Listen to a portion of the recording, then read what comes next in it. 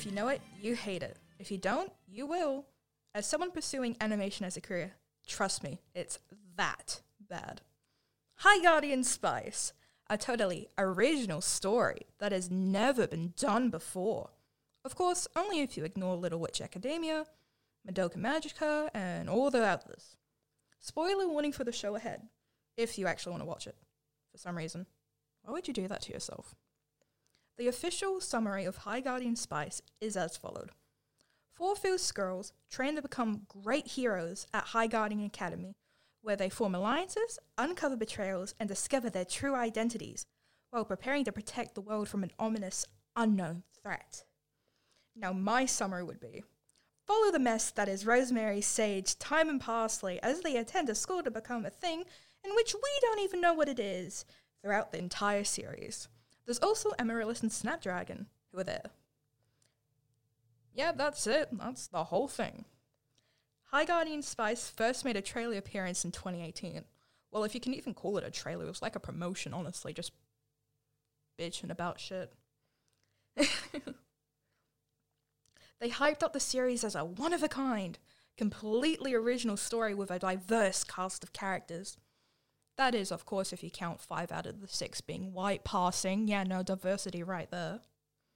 It raised hope of all us artists and animation nerds, intrigued by the description and initial art until it eventually went silent for 2 years. A show where inclusivity, diversity was one of the main focuses, that isn't done in most modern media.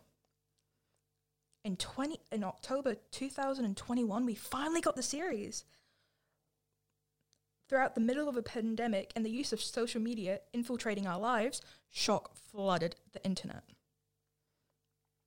High Guardian Spice took the art community by storm with its horrid animation quality, lack of interest within the story, and especially the character designs. It was an embarrassment to the community, as well as a show this weak and animation lacking was picked up and supported by a well-known company. Like shows like The Owl House and Inside Job, those are getting cancelled, cut short, but this is what gets... What? Oh, excuse me. The aim of this little series is to showcase the elements I think affect the entire show the most. 1. The story in general. Species, realms, the magic system, hell, the entire world. None of it's been thought out, nor will it ever be, but I will.